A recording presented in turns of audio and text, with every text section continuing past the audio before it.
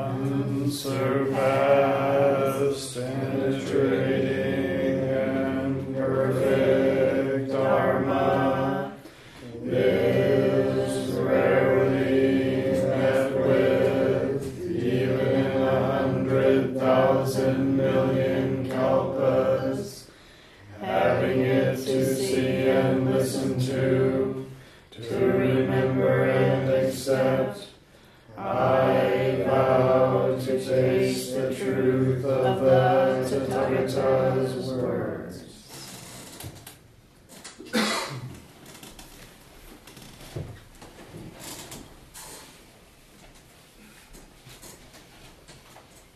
I think it's interesting that in these discussions,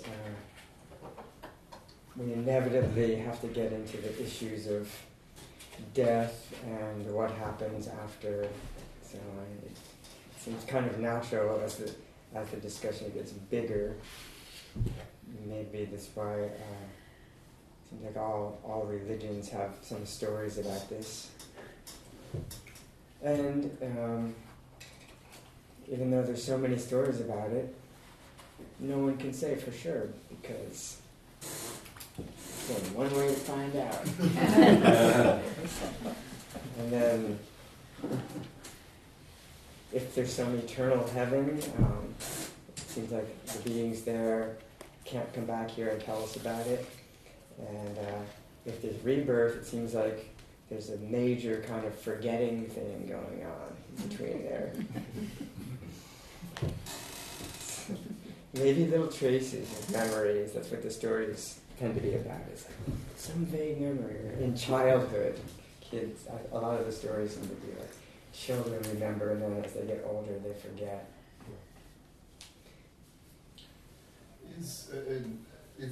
It's one of the questions that the Buddha kind of refused to answer. There was like a series of is the universe finite or infinite? Like, what happens after death? Yeah. Was that included in that? That sutra I was going to bring up today, actually, in another context. I think it's, as I understand this, there's this one main sutra about that.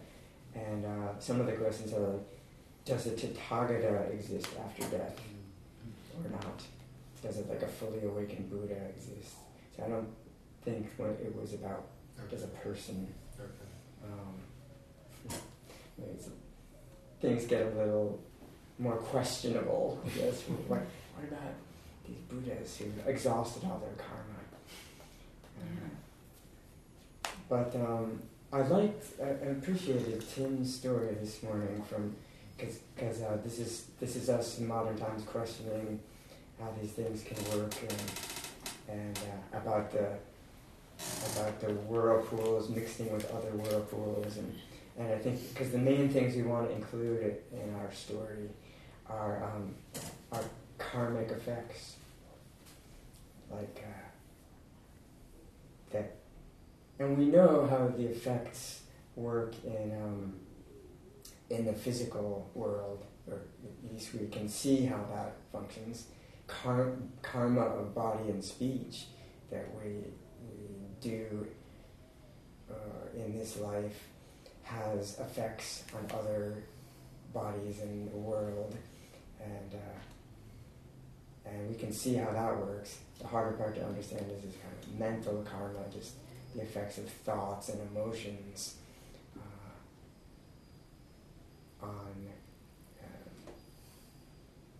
particularly on the agent of that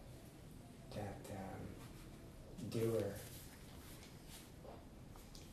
There's some teaching sutras early sutras where the Buddha says the effects of the karma of an individual ripen or come to fruition for the self that did them.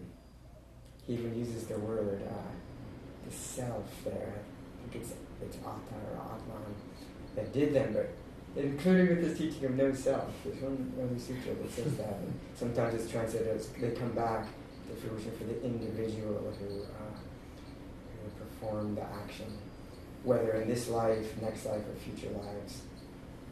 But still, the teaching of no continuous independent self. So just bring up questions. I would understand that to be not some essential entity of self, but he's using the term kind of lightly there, I think, as the effects come back to fruition for the unique or individual continuum, sometimes it's called a continuum of consciousness. And I think you have to be careful with those words. The continuum is not a continuous thread, but it's a series, a causal series of conscious moments. And so that's where it gets trickier in these after-death stories. The physical effects we can see, but what about the more subtle mental effects on consciousness, on the individual, unique causal series of consciousness?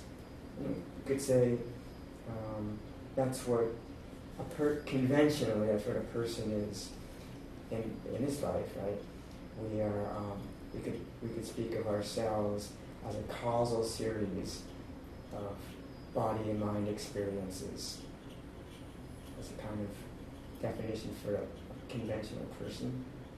To see how it's so, it's like we are body and mind experiences, but we're more than just the present body and mind experience.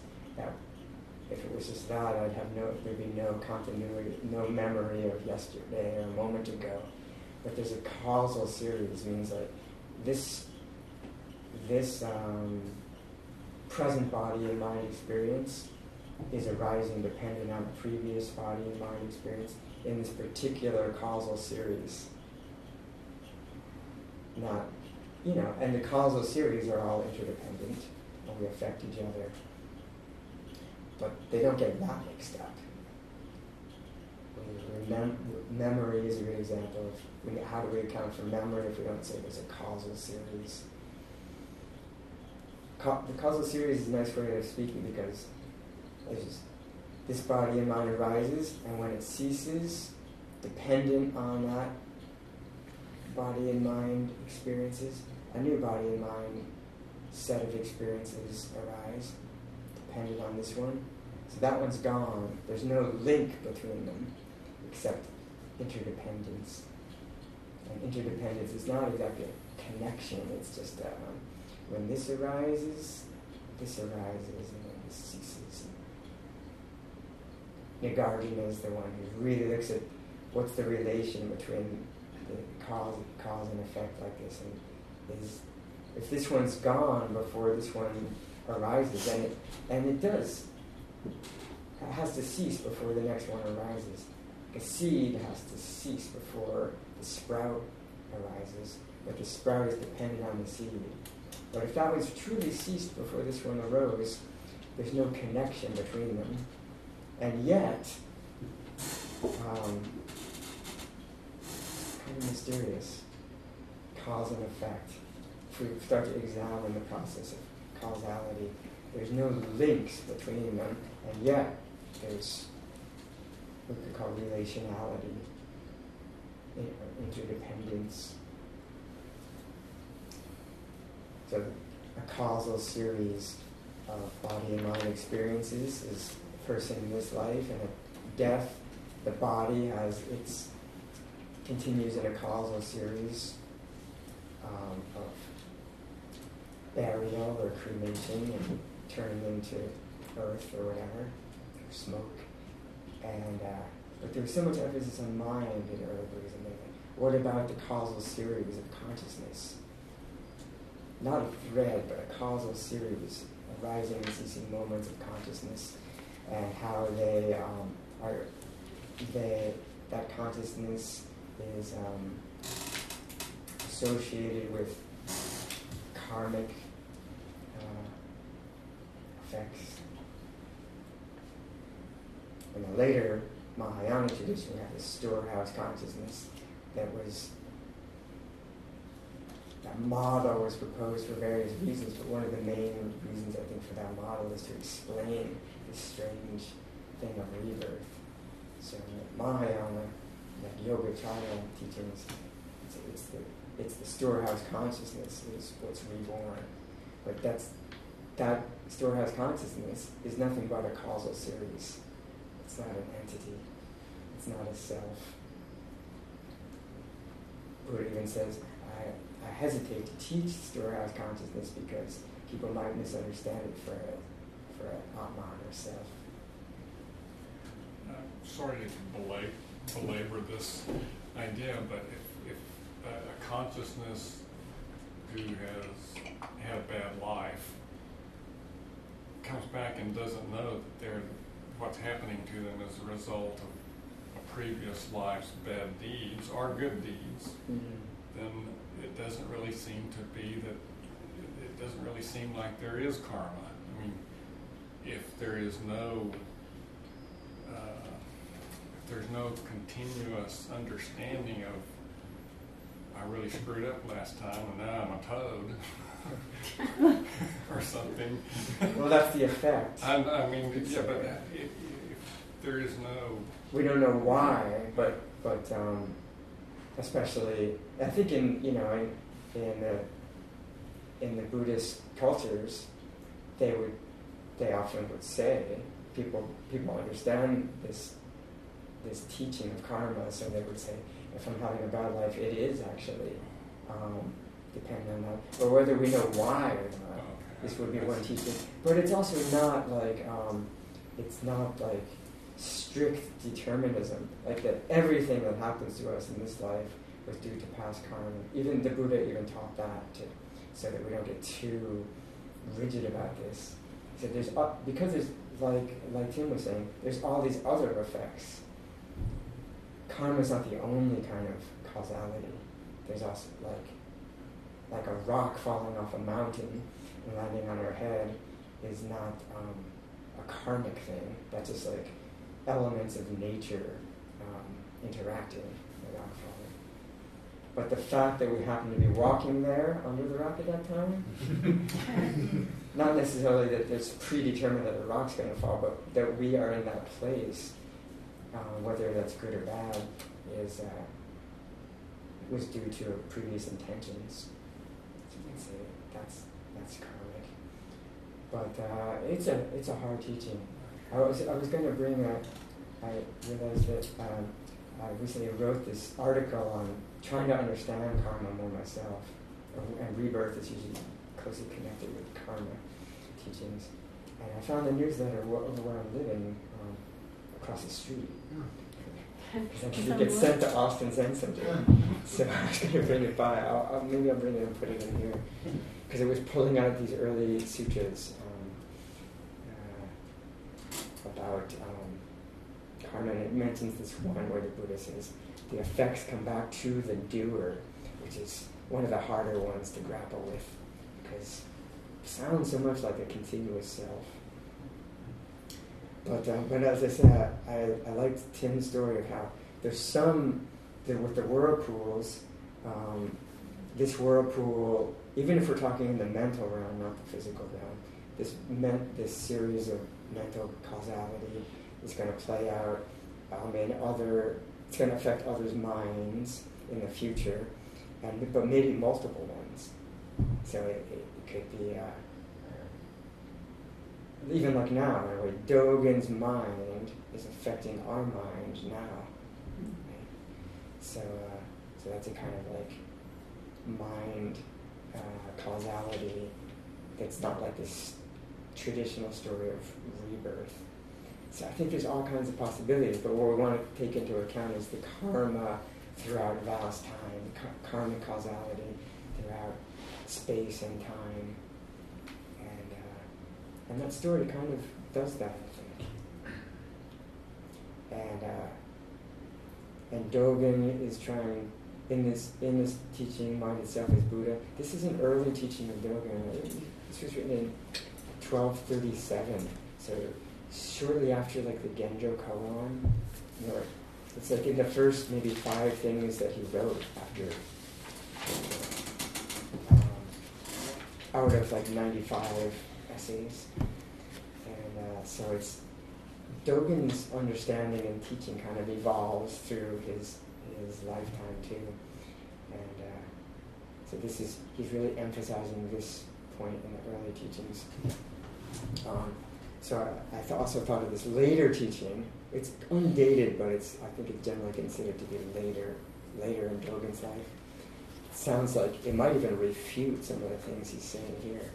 But it's also about the rebirth issue. He said, we don't emphasize this in Zen, but just to throw out there, it's Dogen, our kind of Soto Zen party line spokesperson. This is his essay called Mind of the Way, Shobogenzo Doshin. This might be surprising. Dogen says, whether you're asleep or awake, think of the three treasures, Buddha, Dharma, and Sangha. He's really emphasizing this devotion and constantly thinking, Buddha, Dharma, Sangha, even when you're asleep.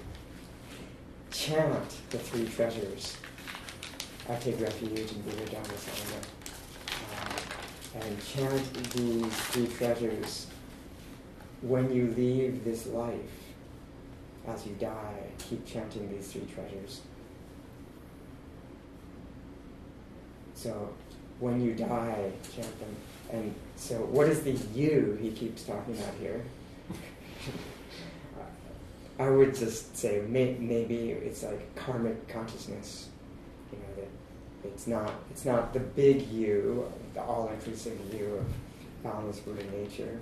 Maybe it could be this, but it sounds like the you that's leaving this life, this karmic stream. Keep chanting. Chanting maybe means like just keep taking refuge. But if you can remember these words, Buddha, Dharma, Sangha, even after you leave this life, try to. Before you enter the next life, Dogen says, there's a place called the intermediate realm, the Antarabhava in Sanskrit, better known in its Tibetan translation as Bardo. So this might be surprising. Dogen actually talks about the Bardo.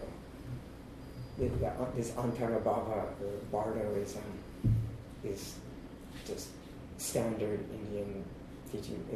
It's really kind of fleshed out in Vasubandhu's Abhidharma Kosha. He talks about this 49 days of Bardo, Antarabhava. So it's kind of standard Mahayana teaching. But Dogen's kind of picking up on that here. When you leave this life, before you enter the next life, there's a place called the intermediate realm, Bardo. You stay there for 7 days. You. The causal series of consciousness. There's no more, it's not a causal series of body and mind anymore, because the body is no longer there. It's a causal series of mind. Small mind, I would understand this. Dualistic consciousness, actually, is the Bardo. And sometimes I think Vasubandhu maybe tries to, because this brings up questions, can you have a disembodied consciousness? I think he talks about it as a subtle mind-made body in the Bardo. A subtle what? Like a mind-projected body. So not like a physical body with arms and legs, but just enough sense of bodiness to, not a material body, but enough to not have a disembodied consciousness, which is going to be a big issue for Dogen later in our essay here. So Dogen says, you stay in this intermediate realm for 7 days, and during this time, you should resolve to keep chanting the three treasures of Dharma Sangha. And if you have a mouth there, but with your mind, you should resolve to keep chanting the three treasures without ceasing while you're there in the Antarabhava Bardo. After 7 days there, you die into another intermediate realm and remain there for no more than 7 days. At this time you can see and hear without hindrance, like one with a celestial eye. These are kind of classic Indian Buddhist teachings of this intermediate realm. Resolve to keep chanting Buddha Dhamma Sangha without ceasing. I take refuge in Buddha Dhamma Sangha. After passing through this intermediate realm, when you approach your parents to be conceived, resolve to maintain authentic wisdom. I think the official story is like there's these 7 periods of 7 days, so it adds up to 49 days. And so still at San Francisco Zen Center, after maybe an important teacher, after 49 days after they die, we do another ceremony. I think many Buddhist traditions do that because that's Vasubandhu's teaching of kind of the maximum time in the bardo, in the intermediate realm before the next birth. So we're trying to help the intermediate being that has celestial eyes and ears that can hear our chanting, to help them maintain authentic wisdom, as they've been saying. Because after they're born, then they maybe can't. Then they get human ears or slug ears. They can't hear us. There's some other place. I think I heard that when Uchiyama Roshi passed, his students did like a 49-day session. Yeah, I think I've heard Kodo Sawaki Roshi. 49 days. So that was their ritual because that was his practice with zazen. So instead of chanting, we're just going to sit for 49 days with him. So Dogen doesn't go through all the cycles, but he does talk about 2 periods of 7 days. So as you resolve to keep chanting without cease, after passing through this intermediate realm, when you approach your parents to be conceived, resolve to maintain authentic wisdom. Keep chanting the 3 refuges in your mother's womb. Do not neglect chanting while you're being born. It might be kind of distracting, but it says try. Resolve to take refuge in the 3 treasures through the 6 senses. So maybe that's kind of a clue to like we're not necessarily chanting with our mouth, but it's like whenever, maybe it's like at birth when the 6 senses come, let all our seeing and hearing, smelling, tasting, and touching be taking a refuge in Buddha, Dharma, and Sangha. Thus keep chanting, I take refuge in Buddha, Dharma, Sangha, birth after birth, world after world, until you reach enlightenment, the fruit of Buddhahood. This is how all Buddhas and Bodhisattvas have practiced. So it could be that he's it's sort of just encouragement to never cease taking refuge, right? Whether he means it literally or if he's just kind of using the story. Hyperbole. Yeah. It's kind of part of the tradition, so because he doesn't talk about it much. I think it's interesting that and if you could be that aware, then you would already be enlightened, it would seem. It would seem, yeah. But maybe the complete enlightenment is so awesome and vast that there's that maybe we can still, like, I take refuge in Buddha and I'm still aware of taking refuge in Buddha, but there's still enough karmic momentum that birth is happening here, and this, like, I'm not sure if I chose these parents, but I'm still taking refuge in Buddha. But we're definitely cooking along here, I think, if we can remember this. So,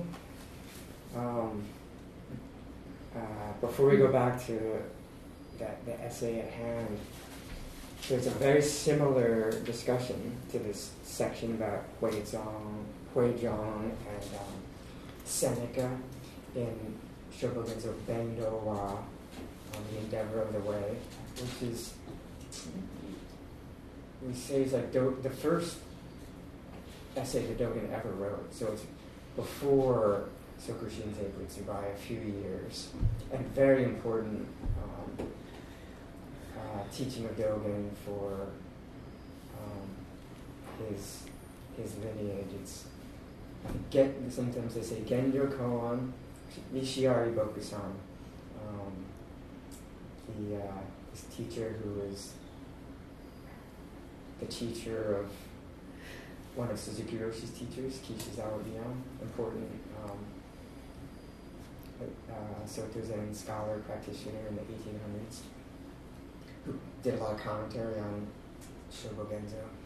He says that the three most important Shobo Genzo chapters that kind of like summarize all of Dogen's teachings is Bendo-wa, it's on the endeavor of the way, which includes Jijiu Zamai, or self-fulfilling samadhi teaching, and Genjo Koan, which many people have heard of, very important short essay, and Busho, or Buddha Nature, which is the longest essay in the whole Shobo Genzo.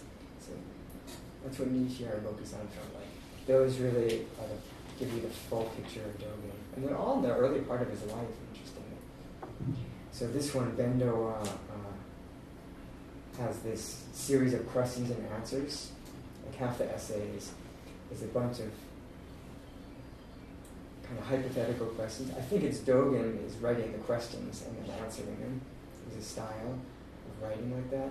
But they never became from people he talked to. So I think it's a lot of great teaching in this Q&A part of Bendo. So question number 10 is about this issue of this essay. The question is, someone says, one Zen master said, quote, "Do not grieve over birth and death. There is an immediate way to be free from birth and death, namely to know the principle that the nature of mind is permanent." Sounds familiar. It means that because this body is already in birth, it's brought to death, but the mind nature will not perish.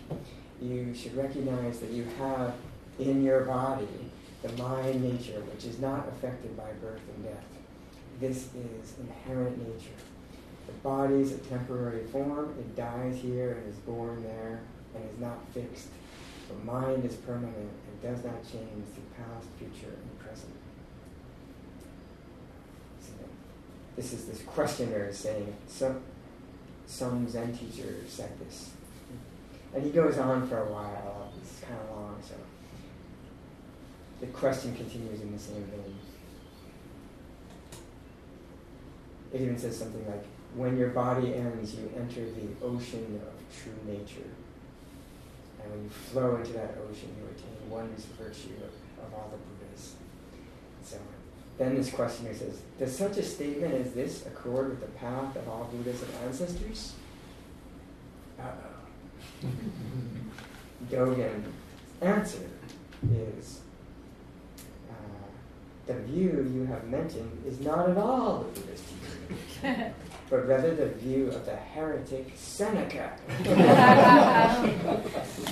It's very similar in this essay too, but there's some points in here that aren't in the other one that are nice. Seneca said, there's a soul, this Reiji, this spiritual intelligence, it's in one's body, and this soul, on encountering conditions, recognizes good and bad, right and wrong, to discern aching and itching, and to know pain and pleasure is the soul's capacity. It's almost identical. However, when the body is destroyed, the soul comes out and is born into another world.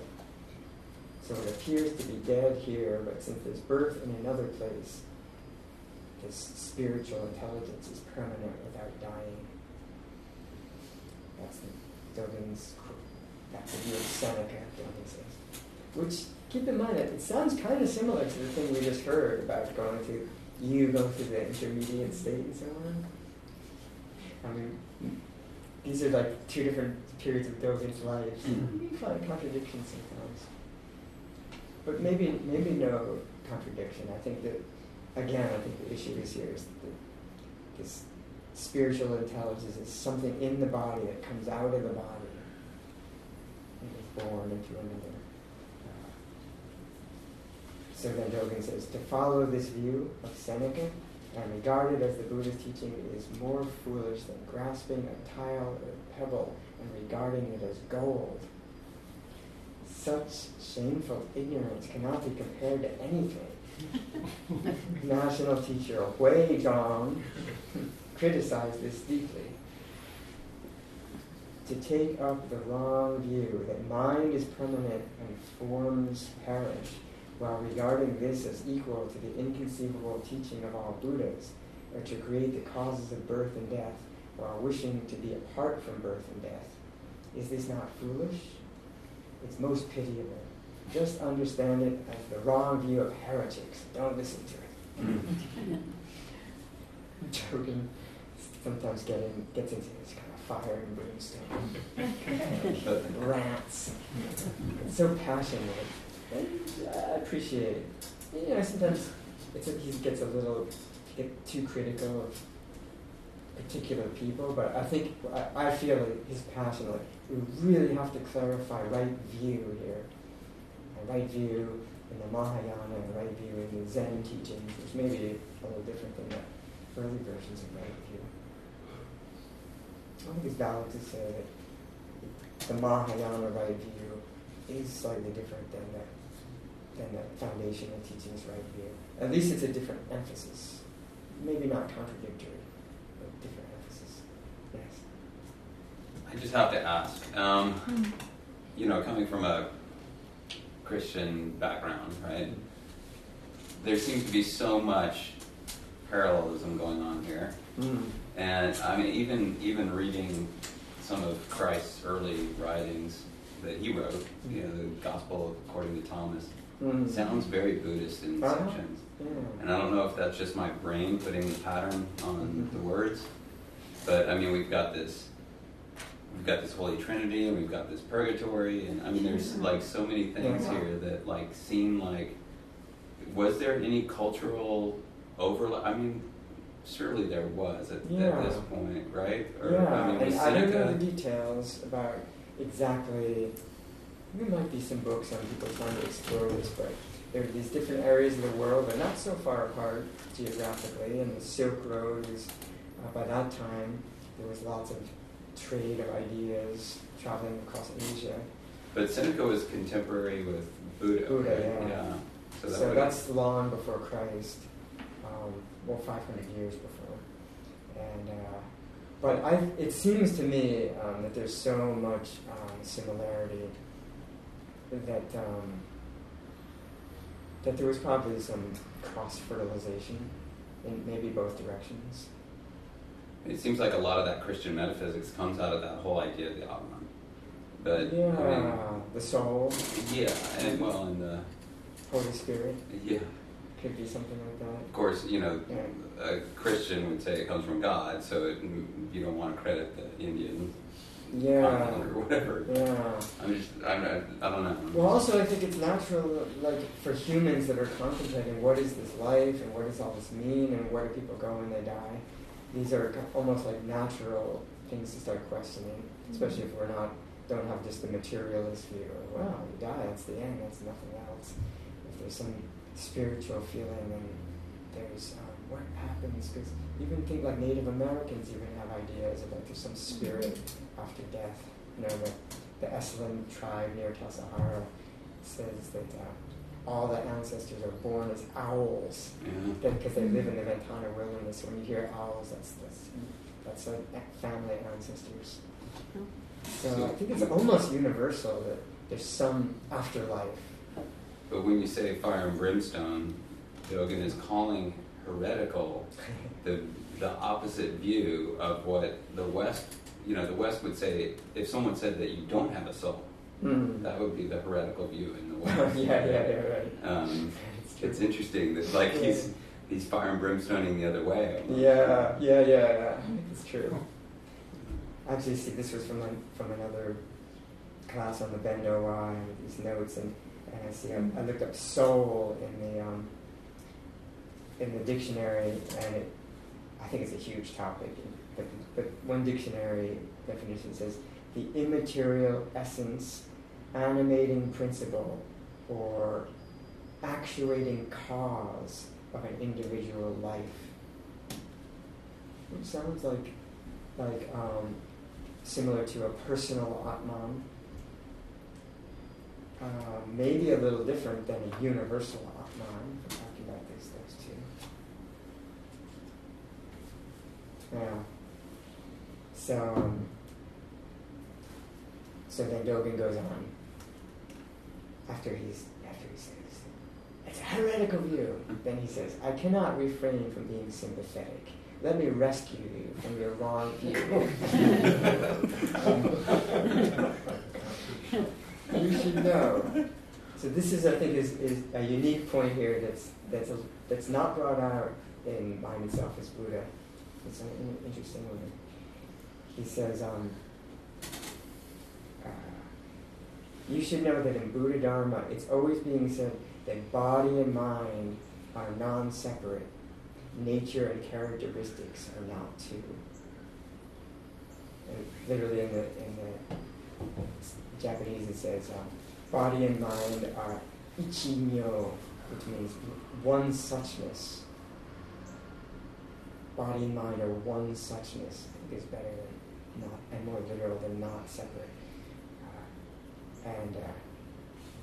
I don't know where that's taught so much, but he says it's always being said that body and mind are one suchness.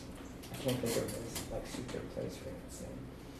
And nature and characteristics are not two, or non-dual. Nature and characteristics here, we understand, is the Buddha nature, like the true ultimate nature, and characteristics are like the particular forms, the particular manifestations. Nature and characteristics, so the ultimate and the conventional, the vastness and the vast oneness and the multiplicity are not two. That one we hear quite a lot. The form itself is emptiness. It's like that. But body and mind, one suchness is, he seems it's so common, but I don't know. I've heard that so much. But this was known both in India and China. There's no room for mistake. In fact, so this is a little hard part here, I think. In fact, the teaching about permanence, the true Dharma teaching about permanence, says that all things are permanent without dividing body and mind. You might say, what? The teaching of permanence?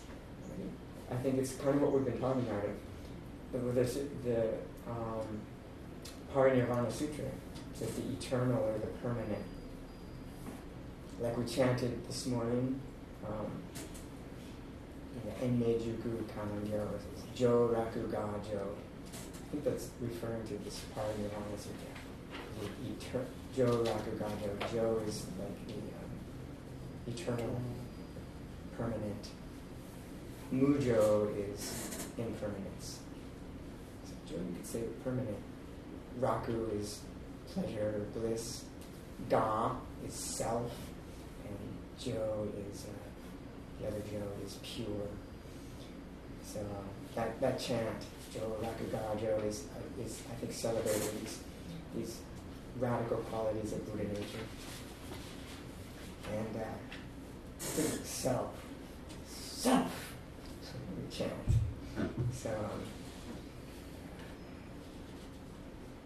So the teaching of permanence is that everything is permanent, not separating body and mind. So there is this teaching in Mahayana, Buddha nature teachings. But even in the Heart Sutra,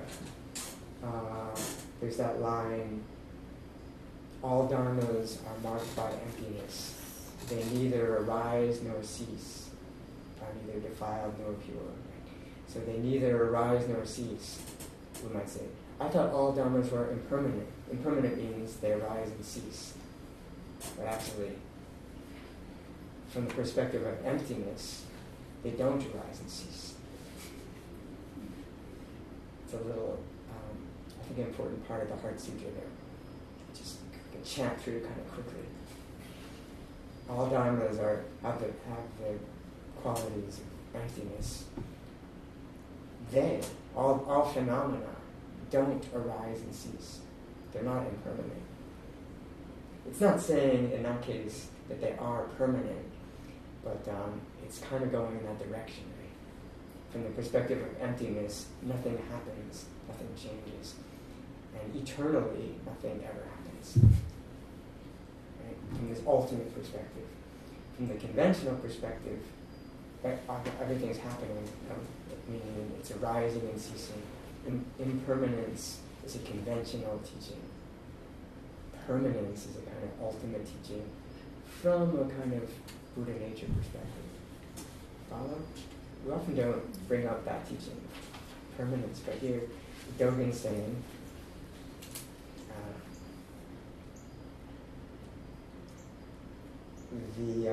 the teaching about permanence says that all things are permanent without dividing body and mind. The teaching about cessation, or impermanence, says that all things cease without separating the true nature and the characteristics. So, if we're talking from the Buddha nature perspective, everything is permanent. That's what I was saying, like the cup is Buddha nature, the cup is myself, and myself is unchanging, eternal. So the cup, in its true nature, is actually eternal, unchanging. Its true nature is unchanging Buddha nature, but of course the appearance of it is constantly changing. From the perspective of impermanence, everything is impermanent, the cup and all of us. From the perspective of permanence, nothing ever changes.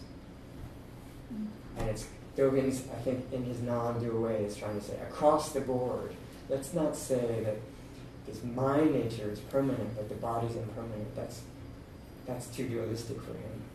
Even though maybe it helps to talk about it that way, like we have been a little bit. I think this is a subtle point he's making. From this ultimate perspective, everything is unchanging. From the conventional perspective, everything is changing. You can't even find an unchanging mind nature that's from this perspective of the conventional impermanence. So,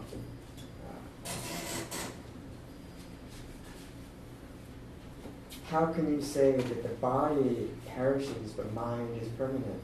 Is it not against the authentic principle? Not only that, you should understand that birth and death is itself nirvana. Nirvana is not explained outside of birth and death. So, Dogen has another essay called Birth and Death. It's another way of, what is the Chinese way of translating samsara? Birth and death. And so usually those are opposites, right? Samsara, nirvana is the cessation of birth and death in kind of early Buddhism. It's kind of the definition of nirvana, the complete eternal freedom from suffering, is the end of all birth and death. No more rebirth. In early Buddhism, they're like opposites. But in the Mahayana non-dual teachings, birth and death is itself nirvana. In the way we've been talking about, like this cup is being born and dying, but its actual true nature is nirvanic. It's unborn. Its nature is unborn, and we, all of us, are, as bodies and minds, we appear to be going through birth and death, but our true nature is nirvana. Nirvana is similar to Buddha nature. I think the Nirvana Sutra equates these terms. Complete nirvana is another name for Buddha nature. And it's beyond all conception. It's the unborn, undying nirvana. But the Mahayana, we can't separate these. We can talk about them from these two different points of view, but actually the true nature of birth and death is nirvana. Therefore we can make statements like birth and death is itself nirvana. Sounds weird, but we right? From our discussion so far, we can start to open to how they can make these outrageous statements.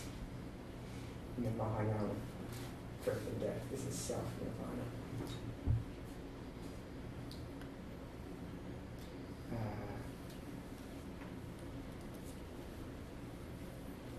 Nirvana is not explained outside of birth and death.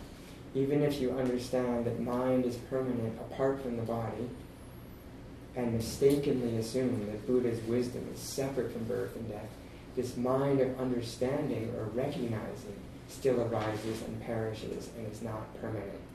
Is it not ephemeral? That's a nice point. In other words, you might have a glimpse of nirvana. You might have a glimpse of really is nothing other than awareness. But then that's like a kind of a momentary glimpse that is impermanent. You should know that the teaching that body and mind are one suchness is always being explained in Buddha Dharma. Then how can mind alone leave the body and not cease when the body ceases? If body and mind are non-separate, sometimes, and not non-separate some other times, the Buddha's teaching will be false. Again, to think that birth and death has to be rejected is the mistake of rejecting Buddha Dharma. This is the non-dual teaching. Nothing needs to be rejected, it just needs to be understood. You must refrain from this. You should know that the so-called Dharma gate of the whole reality of mind, nature, in Buddha Dharma includes the entire phenomenal world of all things, without dividing true nature from characteristics, and birth from death. Nothing, not even Bodhi or Nirvana, is outside of mind nature. All things and all phenomena are just one mind. Nothing is excluded or unrelated. It's taught that all Dharma gates are equally one mind and there's no differentiation. This is how Buddhists understand mind nature. How can you differentiate this into body and mind and divide birth and death and nirvana? You are already the Buddha's child. Do not listen to the tongues of madmen who quote heretical views. So you can, if you're interested, read that on your own in the Question 10 in the Ben Noah. I think it's particularly, he's emphasizing not separating body and mind, which in other places teachings do tend to separate them.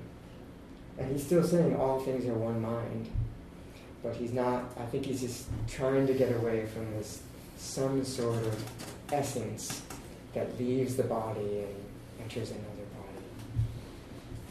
I guess his main point. So here's the sutra that about these questions that are asked that the Buddha didn't like to answer. This is the middle length discourses, Sutra 72, to Vacchagotta. And interestingly, I have to note that in Nagarjuna's treatise on Prajnaparamita, he says that Vacchagotta or Vatsugotra in Sanskrit and Shrenika are the same person. They have two different names for the same person. It's very interesting. There's so much going on here. And I think it has to do with this sutra that in the Pali text is called the Agi Vacchagotta Sutta, the Sutra to Vacchagotta. So to me it's fascinating that this is, maybe it is Seneca with another name. There's that teaching. So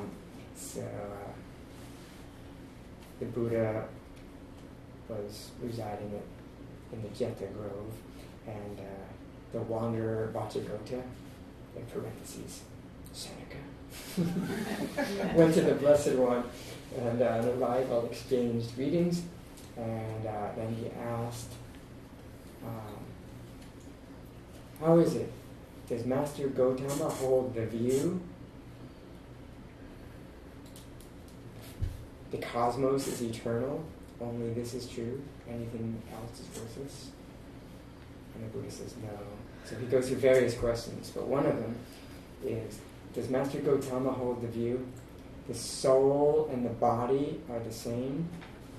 And here we have the Pali. So the soul in this case is jiva, which is means something like the life force. And sometimes in some of the Brahmanical teachings, jiva and Atman are equated. So it's very similar, but maybe slightly different. In the Abhidharma teachings of these 75 elements of experience in Buddhist teaching, jiva is one of them. Atman would never be put on that list, but like the life principle, life force. Here it says the soul and the body. So Vajragota asks, does Master Gotama hold the view the soul and the body are the same? And this is the truth? And the Buddha says, no, they don't. And he says, does Master Gotama hold the view then that the soul is one thing and the body another? Only this is true? And the Buddha says, no, I don't know that. And he goes, and this is the one where he says, does Master Gotama hold the view after death a Tathagata exists? And only this is true? And the Buddha says, no. After death a Tathagata does not exist? The Buddha says, no. And this one, the Vajragota is really trying to get to the bottom of it. So he says, well, do you hold the view after death a Tathagata both exists and does not exist? And Buddha says, no. Well, how about after death a Tathagata neither exists nor does not exist? Buddha says, no. And well, then how is it, Master Gotama, that you say no to all of my questions? And Buddha says, Vajragota, the position that the body and mind are the same, or that the soul and the body are the same, or the soul is one thing and the body another. Those positions are a thicket of views, like a bramble thicket of views, a wilderness of views, a contortion of views, a writhing of views, a fetter of views. It's accompanied by suffering, distress, despair, and fever, and does not lead to disenchantment, dispassion, cessation, to calm, direct knowing, full awakening, nirvana. So, in this sutra he's saying, all of these views that you talk about, this or that, it's just holding a conceptual view.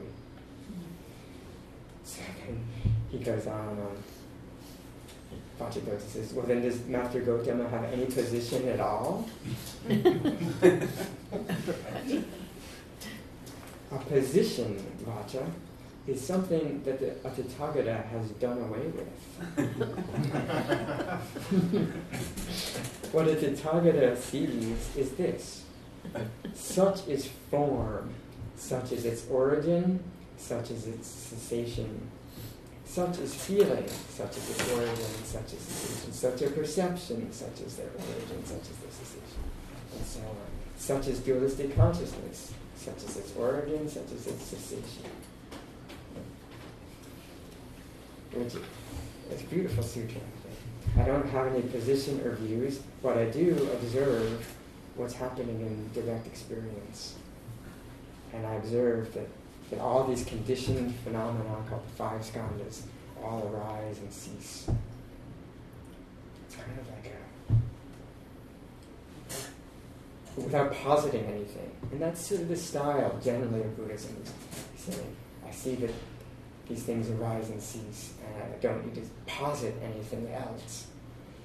Later, Mahayana tradition is start positing.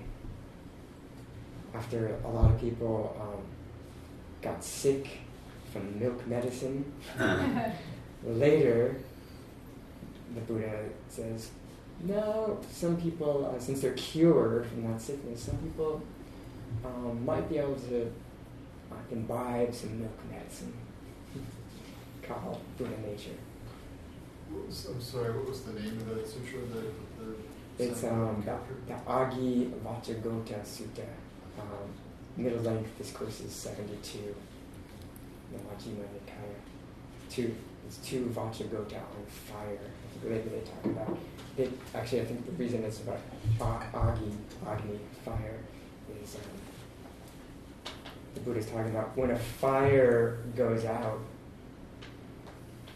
when the fuel is used up in a fire and the fire goes out, where does it go? That's kind of like a Tathagata, when they're no longer grasping any fuel and they go out. They're thus gone. The Tathagata is the thus gone one. Where do they go? Where is Taoism during Dogen's life? So when Buddhism and Chan came to China, Taoism was prominent in the culture and influenced Buddha Dharma quite a bit, because Indian culture and Chinese culture are so different. So Buddhism used a lot of Taoist ideas and terms, like the way, attaining the way, the Tao. Because they don't have that word in India. So. And like the concept of the Ichinyo that you mentioned. Yeah. But it sounds like Buddha was talking about that in some of these sutras, that two being one and the body and mind being this one, kind of not really two, not really one. Mm-hmm. Yeah. Dogen said it's a prominent teaching in India and China, but I haven't come across myself sutras that I can remember where it specifically talks about that point. Body and mind are definitely interdependent in many sutras. Like the five skandhas they're an interdependent relationship between body and mind in the five skandhas. But that they're one suchness maybe is more Mahayana idea. I wouldn't be surprised. The Mahayana starts where? I mean, what is, like, is that when it gets to China it becomes that? Or even before, in India, there was Mahayana, like this Parinirvana Sutra, like around the time of Christ, like around 0 in the Common Era, the Mahayana teaching started. It's 500 years after the Buddha's historical birth. The Prajnaparamita was the first Mahayana teaching, emphasizing emptiness, and all dharmas neither arise nor cease. You don't hear that kind of thing so much in the early teachings.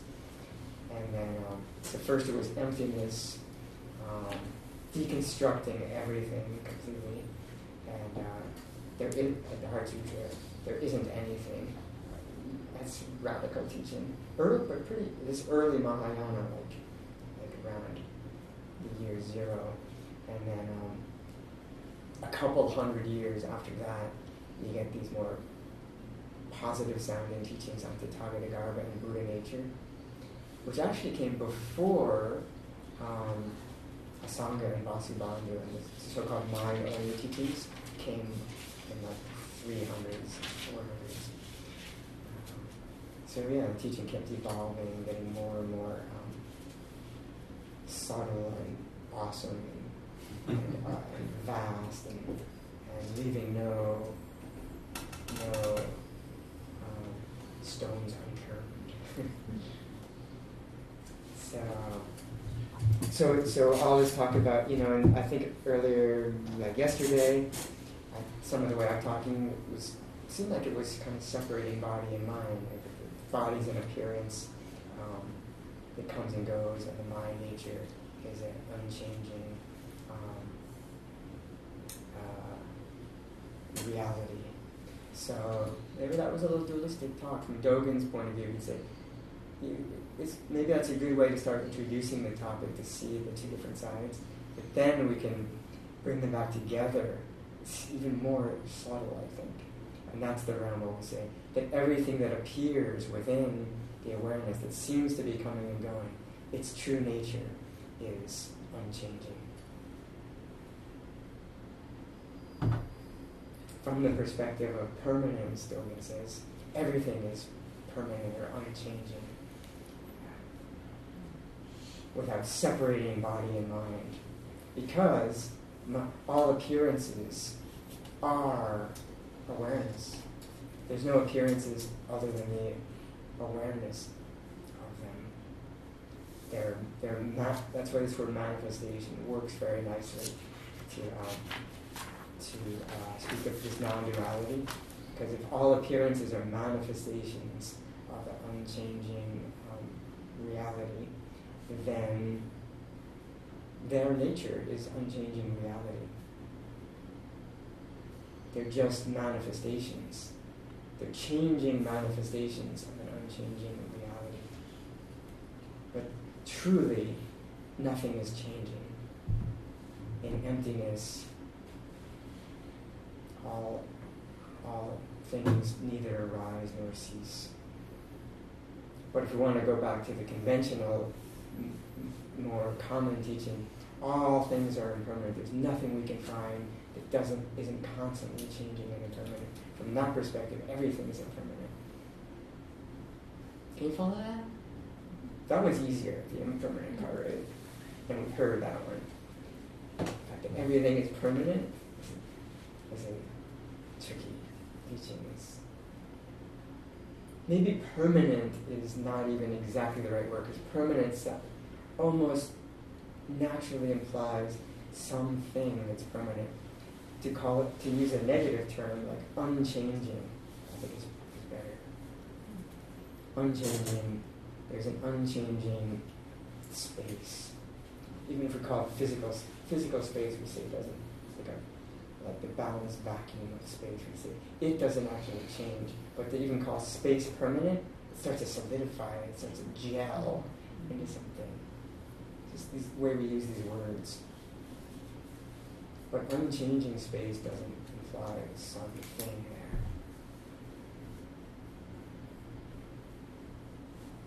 Eternal, it also means like unchanging, but the flavor of that word we can start to grasp something. So,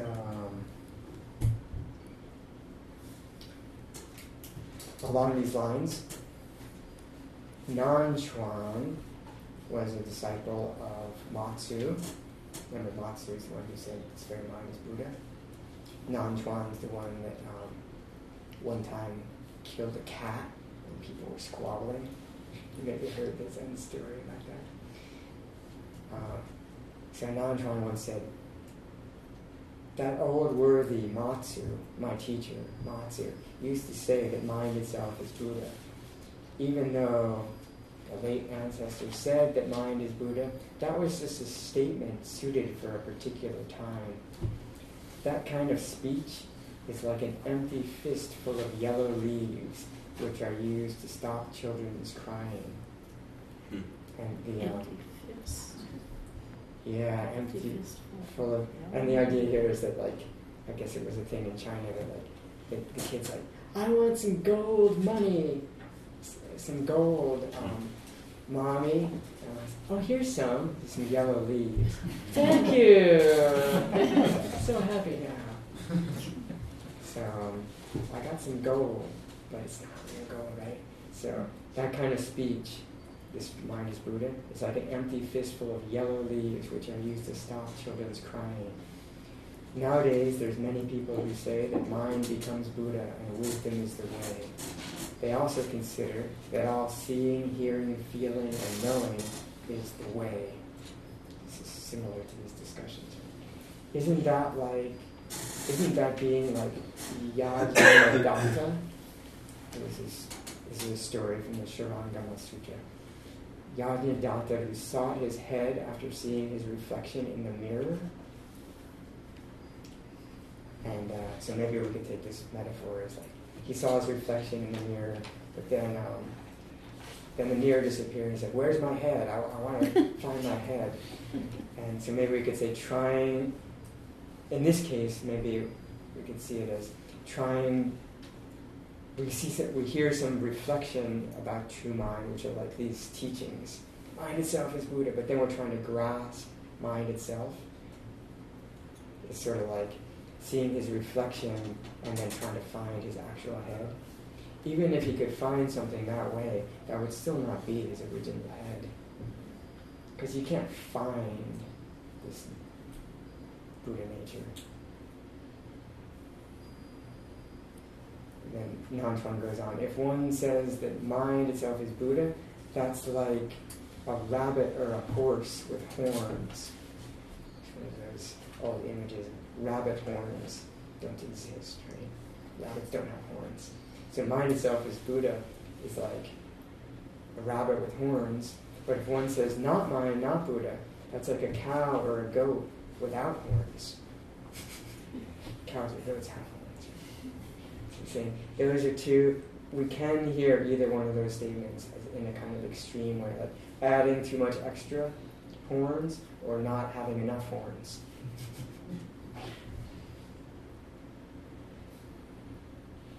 If it's your mind, then what need is there of a Buddha? In other words, why do you need to say mind itself is Buddha? This mind, ordinary mind. So, that's along those lines too. Now one last piece about that in line with this, that before we go on.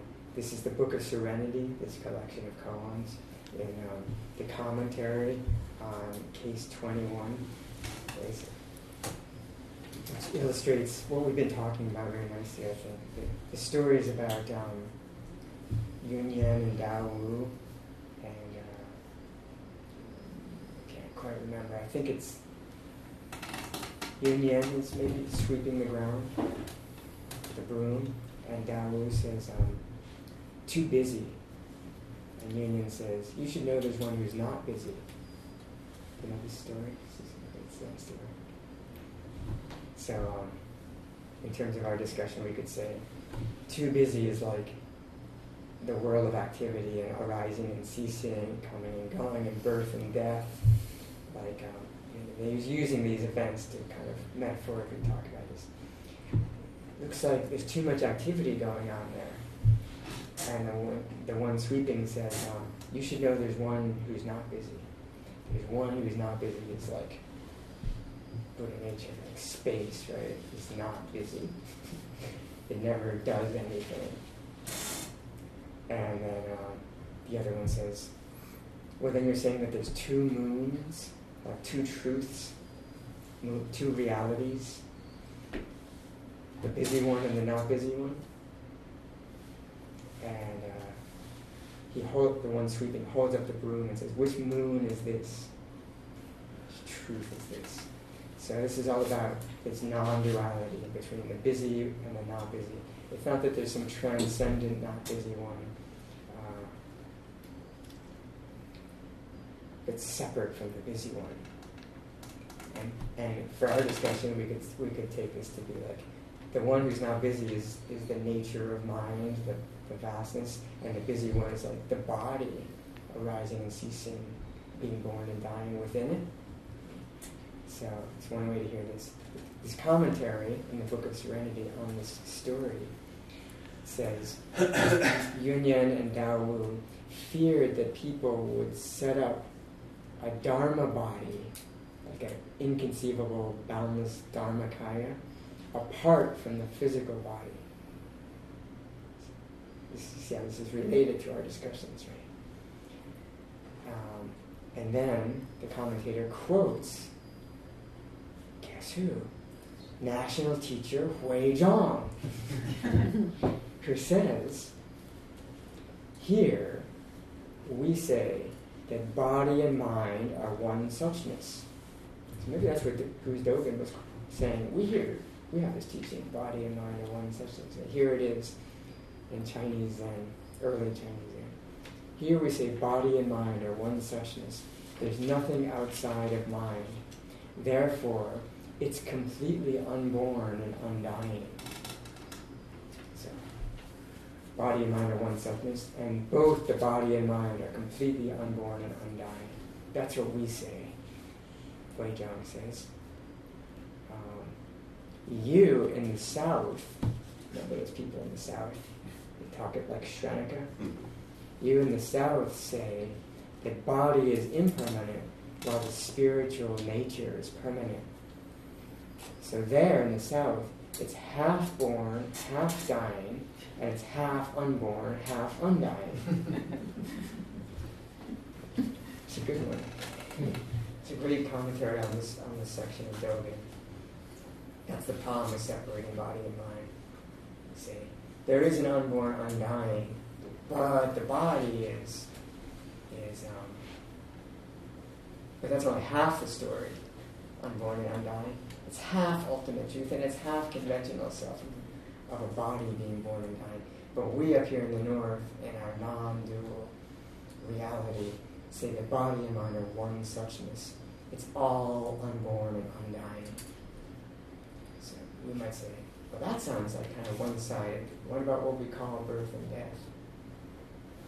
So interestingly, Huizhang is really an ultimate kind of guy.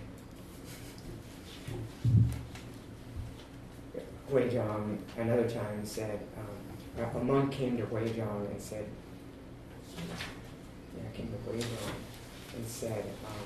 aside from mind itself is Buddha, are there any other practices that can be undertaken?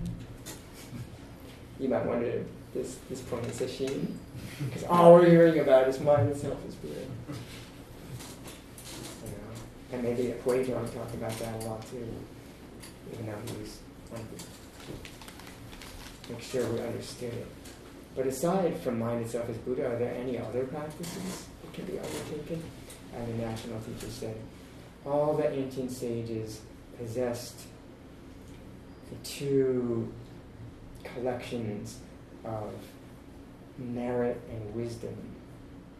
Like the merit that comes from generosity and virtue and patience and so on. And the wisdom that understands that all of that is unchanging suchness. Classic Mahayana,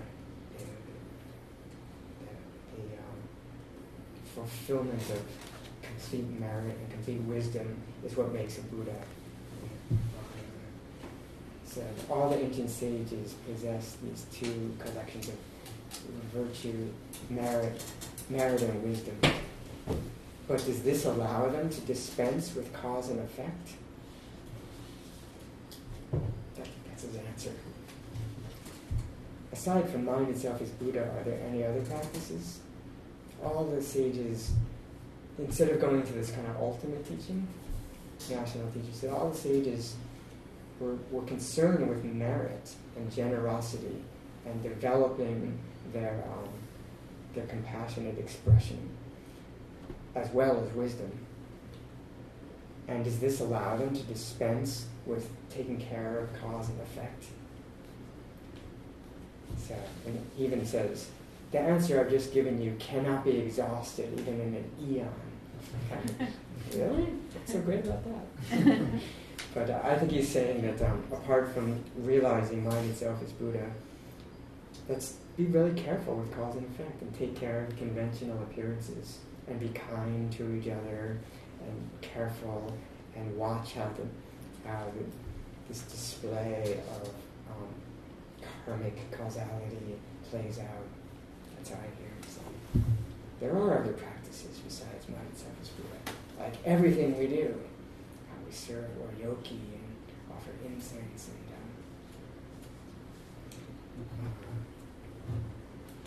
by the way, with here, I noticed that at morning service, maybe you usually don't do such a long morning service. So about halfway through the service, the charcoal is kaput. So there's no more incense. Maybe it could be a bit later or something like that. So there's things like this besides mind itself as Buddha. Not really other than that.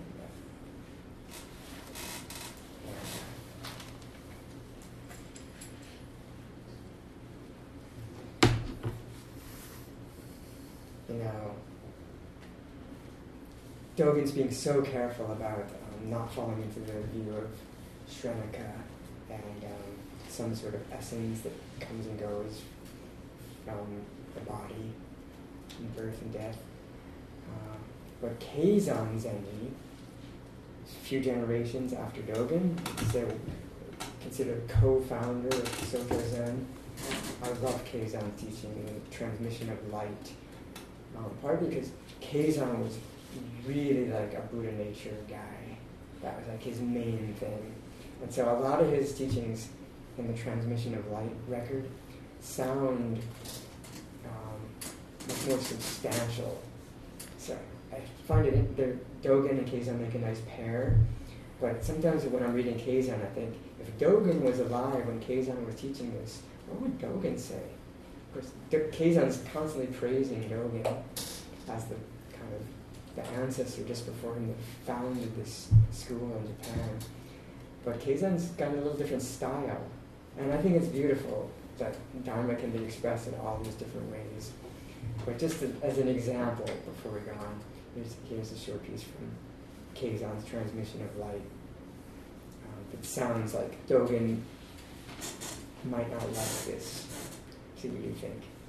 Keizan says, now, fundamentally, practicing Zen and learning the way is for the sake of reaching the fundamental and clarifying the nature of mind. If you do not reach the fundamental, which would maybe be like the origin or the essence, you are born and die in vain, deluded about self and others. As for the so-called intrinsic nature, you people die and are born again and again, even though face after face and body after body is different.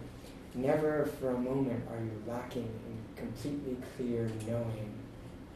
Once, and he talks a little more on this, once you're able to clarify this realm, even though you change forms and move from life to life, how can that hinder the self or alter mind? Maybe okay. I don't mind it, but Dogen might say, whoa, it sounds like it's separating the impermanent body and the intrinsic nature of the capital S, self. Dogen uses the word self in a positive way quite a bit, but Keizan really gets into it. So let's go back to this. So Dogen, this is on page 2, the second paragraph. Dogen says, Weizhong, a senior disciple of Huineng, old Buddha Shaoxi, the sixth ancestor, was a great teacher of humans and devas, celestial beings. Clarify his essential teaching and make it a standard for study. And then I just discovered that there's a section missing from this translation that for some reason Kastanahashi didn't translate. I don't know if they just missed it or if they wanted to leave it out. There's a whole paragraph in other translations and in the Japanese version. And the gist of that paragraph is just praising Huizhong, Dogen just saying how great Huizhong is. And so maybe they felt it was redundant. But in that section it does interestingly say that even Linji and Deshan cannot compare to Huizhong. So, I don't know what's going on there exactly, but no, there's no further comments.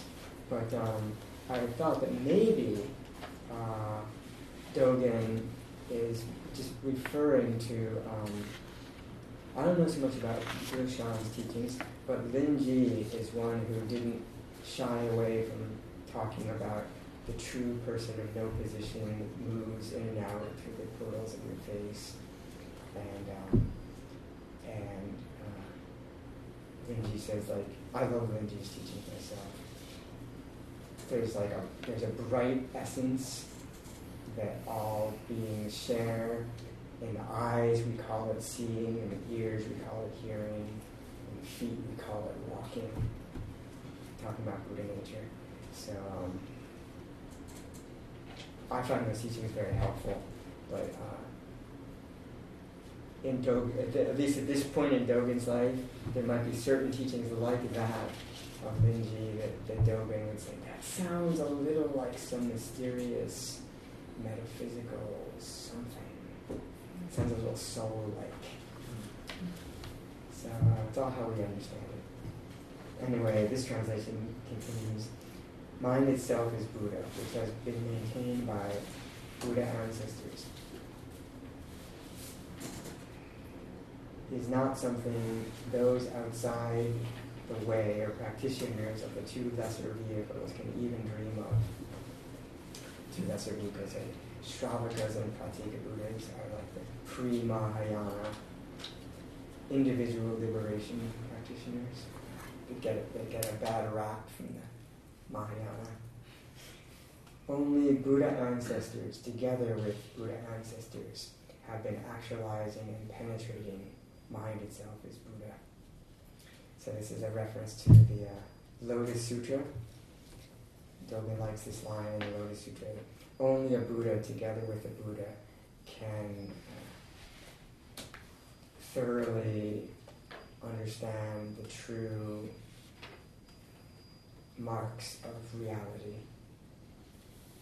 And so then Dogen wrote a whole essay called Only a Buddha and a Buddha, and emphasizing that there's this together thing that happens, teacher and disciple, and in conversation, together, a clear mind and a clear mind, together bring out the true Dhamma. It's a nice teaching. So it's one of those little like references Dogen throws in there. Only Buddha ancestors, together with Buddha ancestors, have been actualizing and penetrating mind itself as Buddha. Thus it has been heard, practiced, and realized. This is not exactly the same as these three types of wisdom I mentioned earlier, but it sounds somewhat similar. Like first we hear the teaching, and then we practice the teaching, and then we realize or verify a teaching. The only Buddha ancestors together with Buddha ancestors, you say that's only two clear minds? Yeah. In other words, if you just keep it to yourself, it's... So yeah, I think it's implying when Dogen in the Lotus Sutra, it's just this one phrase that's, I think Lotus Sutra people didn't pay much attention to, but Dogen picked up on that phrase and wrote this whole essay about it. His point is that I think it's emphasizing lineage and transmission, and that it's not just one person like I got it. It's like together, a Buddha. The sutra actually says a Buddha together with a Buddha, but Dogen adds in the ancestor, which is the Zen lineage ancestors. Only Buddha ancestors together with Buddha ancestors. He kind of Zenifies it.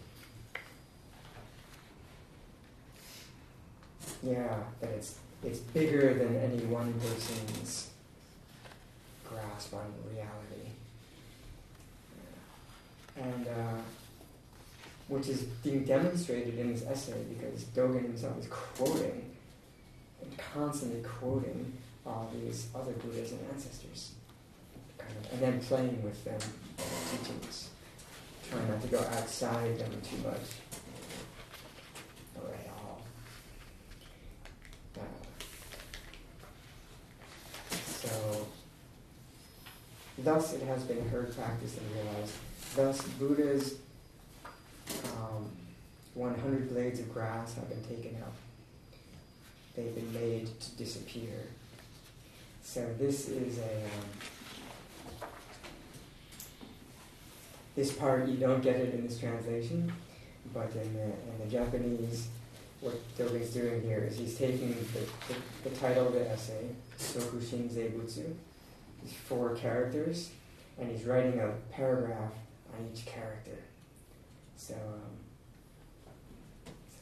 I circled how it is, and each paragraph begins with the character, so in the Japanese original, you can see how it's done like that. So the first one is on Buddha, the character Butsu.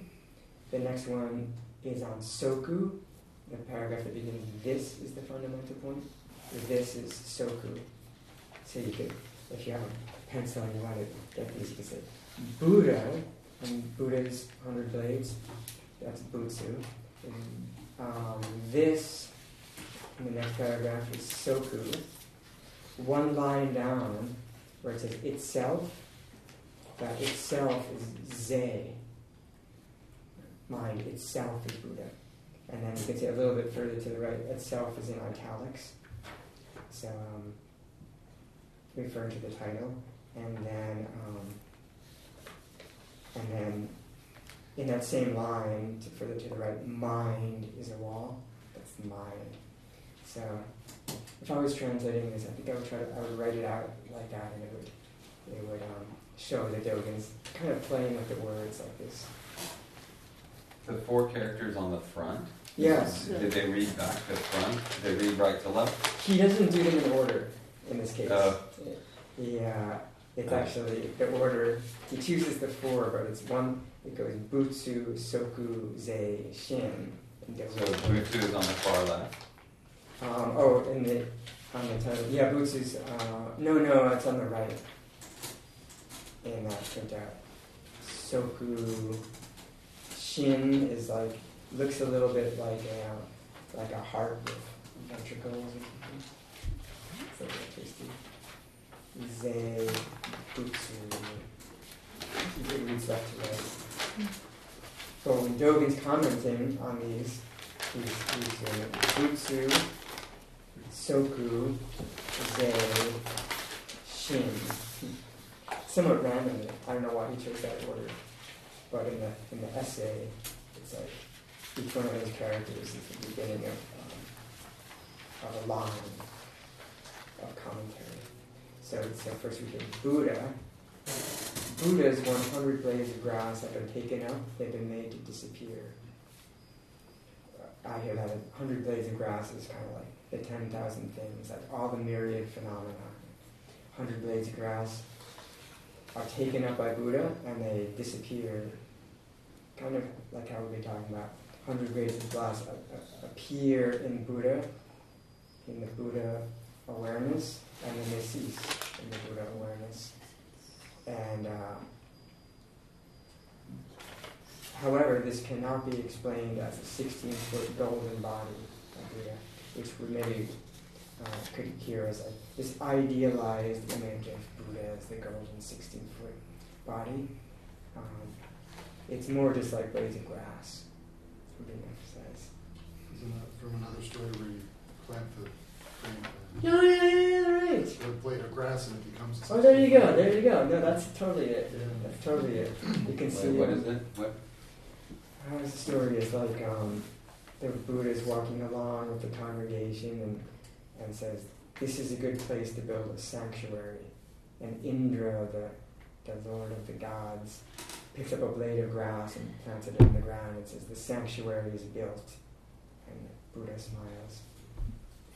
So totally, this is a great example of what Dogen often does. Is he's just like kind of riffing off all these Zen koan stories, and I missed that one too. You mentioned it. Yeah, they're connected.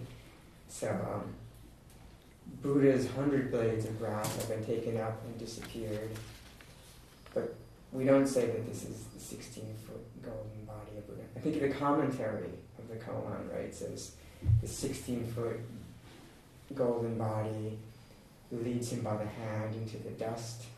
Is that how it goes? It's the comment on the blade of grass koan. Or is he just saying that this is a sort of, I'm kind of referring to that story, but I'm using the this blade of grass in a different way, so it doesn't become the 16. Yeah, or it doesn't need to be so awesome and dramatic. Another way you could hear the 16-foot golden body. It's just all ordinary activity. Remember, this is all coming out Buddha. So Buddha's like a 16-foot golden body. Buddha's just blades of grass. And that koan is very much like that. A good place to build a sanctuary. Like, let's build it out of a giant stupa of gold. Like, no, you just put a blade of grass and that builds the sanctuary. It doesn't have to be so grandiose. In Zen, Buddha is everything. This, soku, is the fundamental point which does not wait for actualization. So this is fundamental point here is koan, and actualization is genjo. So Dogen likes to, of course, this is essay, Genjo Koan, that came a little before this essay, but all through the Shobogenzo, Dogen brings up these terms, Genjo and Koan, weaves them together in different ways. It's sort of one of his trademark phrases. So in this case, we're talking about this. Soku, this very, like, talking about the particular, just this is the fundamental point of the reality itself, which is the meaning of koan in this case, which does not wait for genjo. Does not wait to be actualized. It's always actualized. This. It does not avoid being decomposed, or another translation. It does not avoid destruction. In itself, which is Ze, mind itself is Buddha. In itself, there are three realms. There's no walking away. These are the three realms of sentient beings. So we could hear this fundamental point that doesn't wait for actualization. This reality doesn't avoid being destroyed. It doesn't avoid impermanence, you could even say. In itself, there are these three realms of impermanent sentient beings, and there's no walking away from them. Yeah, I think this is a poetic way of saying that the ultimate is not some fixed, immutable essence. It's the flux of everything happening. But maybe also that it's not like it's sort of built in to be forgotten and remembered, or actualized and not actualized. That it's the line from Dogen, "You cannot hinder enlightenment." Is the kind of phrase thing. Which is like, it doesn't wait to be actualized. Right. Or doesn't mind being decomposed. Yeah. Yeah, it can't be hindered. This is the fundamental point which doesn't wait for actualization, and it doesn't avoid being decomposed, because nothing's really lost. In itself, there are three realms. There's no walking away. There's no leaving the three realms of samsara. You don't need to leave anything behind. Itself is not merely mind only. And this is what we're going to hear later, that is, mind is everything. So this itself is not merely mind only. You could say it's everything. The mind is a wall, for example. It's not merely mind only, it's also a wall. It's not stained by muddy water, it's not created, not made. Mind is a wall. Bodhidharma sometimes talk like that. Make your mind like a wall. mind is a wall and a pebble and a blade of grass. It's not stained by this mind. It's not merely mind only. It's also a wall. But the walls that are mind are not stained or defiled by muddy water. And this mind is not created or constructed or made. Study thoroughly. Mind itself is Buddha. Mind is Buddha itself. Buddha is itself the mind. Mind is itself is. Buddha is itself is. So that he just takes the 4 characters and rearranges them. I think mathematically you could rearrange them in 16 different ways, right? Couldn't you? If you take 4 different things and all the combinations. 24. Cool. So he chose 4 out of those. I'm not sure exactly if he used some math to figure out how, or if he just, the ways that sounded nice to him. So, study thoroughly. Mind itself is Buddha, Soku Shinzei Butsu. Mind is Buddha itself, Shin Soku Butsu Zei. Or maybe another way to say it is, mind as Buddha is this. So these are all like meditation practice instructions you could try out. The next one is Butsu Soku Zei Shin. Buddha is itself mind. And the next one is Sokushin Butsu Zei. Actually, this translation is a little off because each one has 4 characters. The next line is actually mind Buddha is itself is. And then the next line is Buddha mind is itself is. So, Sokushin Butsu Zei and Zei Butsu Shin Soku. So, we could spend the whole day just talking about those different perspectives, but I think he's just saying, let's be flexible with this phrase and turn it in all different ways. This is Dogen's kind of Vipassana instructions. Study this thoroughly. San-kyu, study thoroughly. Dogen, that's another phrase Dogen likes a lot. That means thoroughly examine this. Which is hard, at this point in Shin, hearing it so much, this mind is Buddha. But Dogen's kind of, let's keep it fresh always and look at it. Turn each word of this phrase freshly.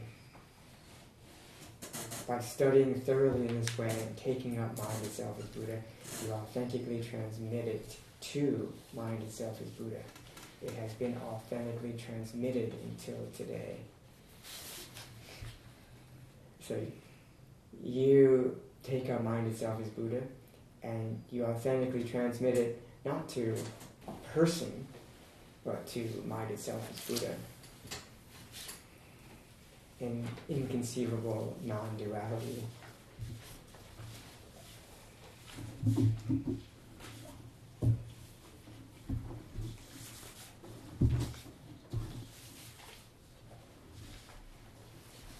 Any other points to bring up about this afternoon? I'm so impressed that we've been able to make it through this kind of talk. And now I think there's some smooth sound. This is oh man, this is more than any other place I can think of. This is Dogen really kind of getting into these Indian philosophical arguments about Atma and so on. And usually it's much more poetic. Now we're getting more into that section. I'm enjoying being able to really look at what are the problems. If you read it quickly, it's kind of well, it kind of sounds okay, but maybe it's not all. So I think his points were, the critiques were sometimes kind of subtle. And we can hear, they keep talking this way, mind itself is Buddha. there's various pitfalls.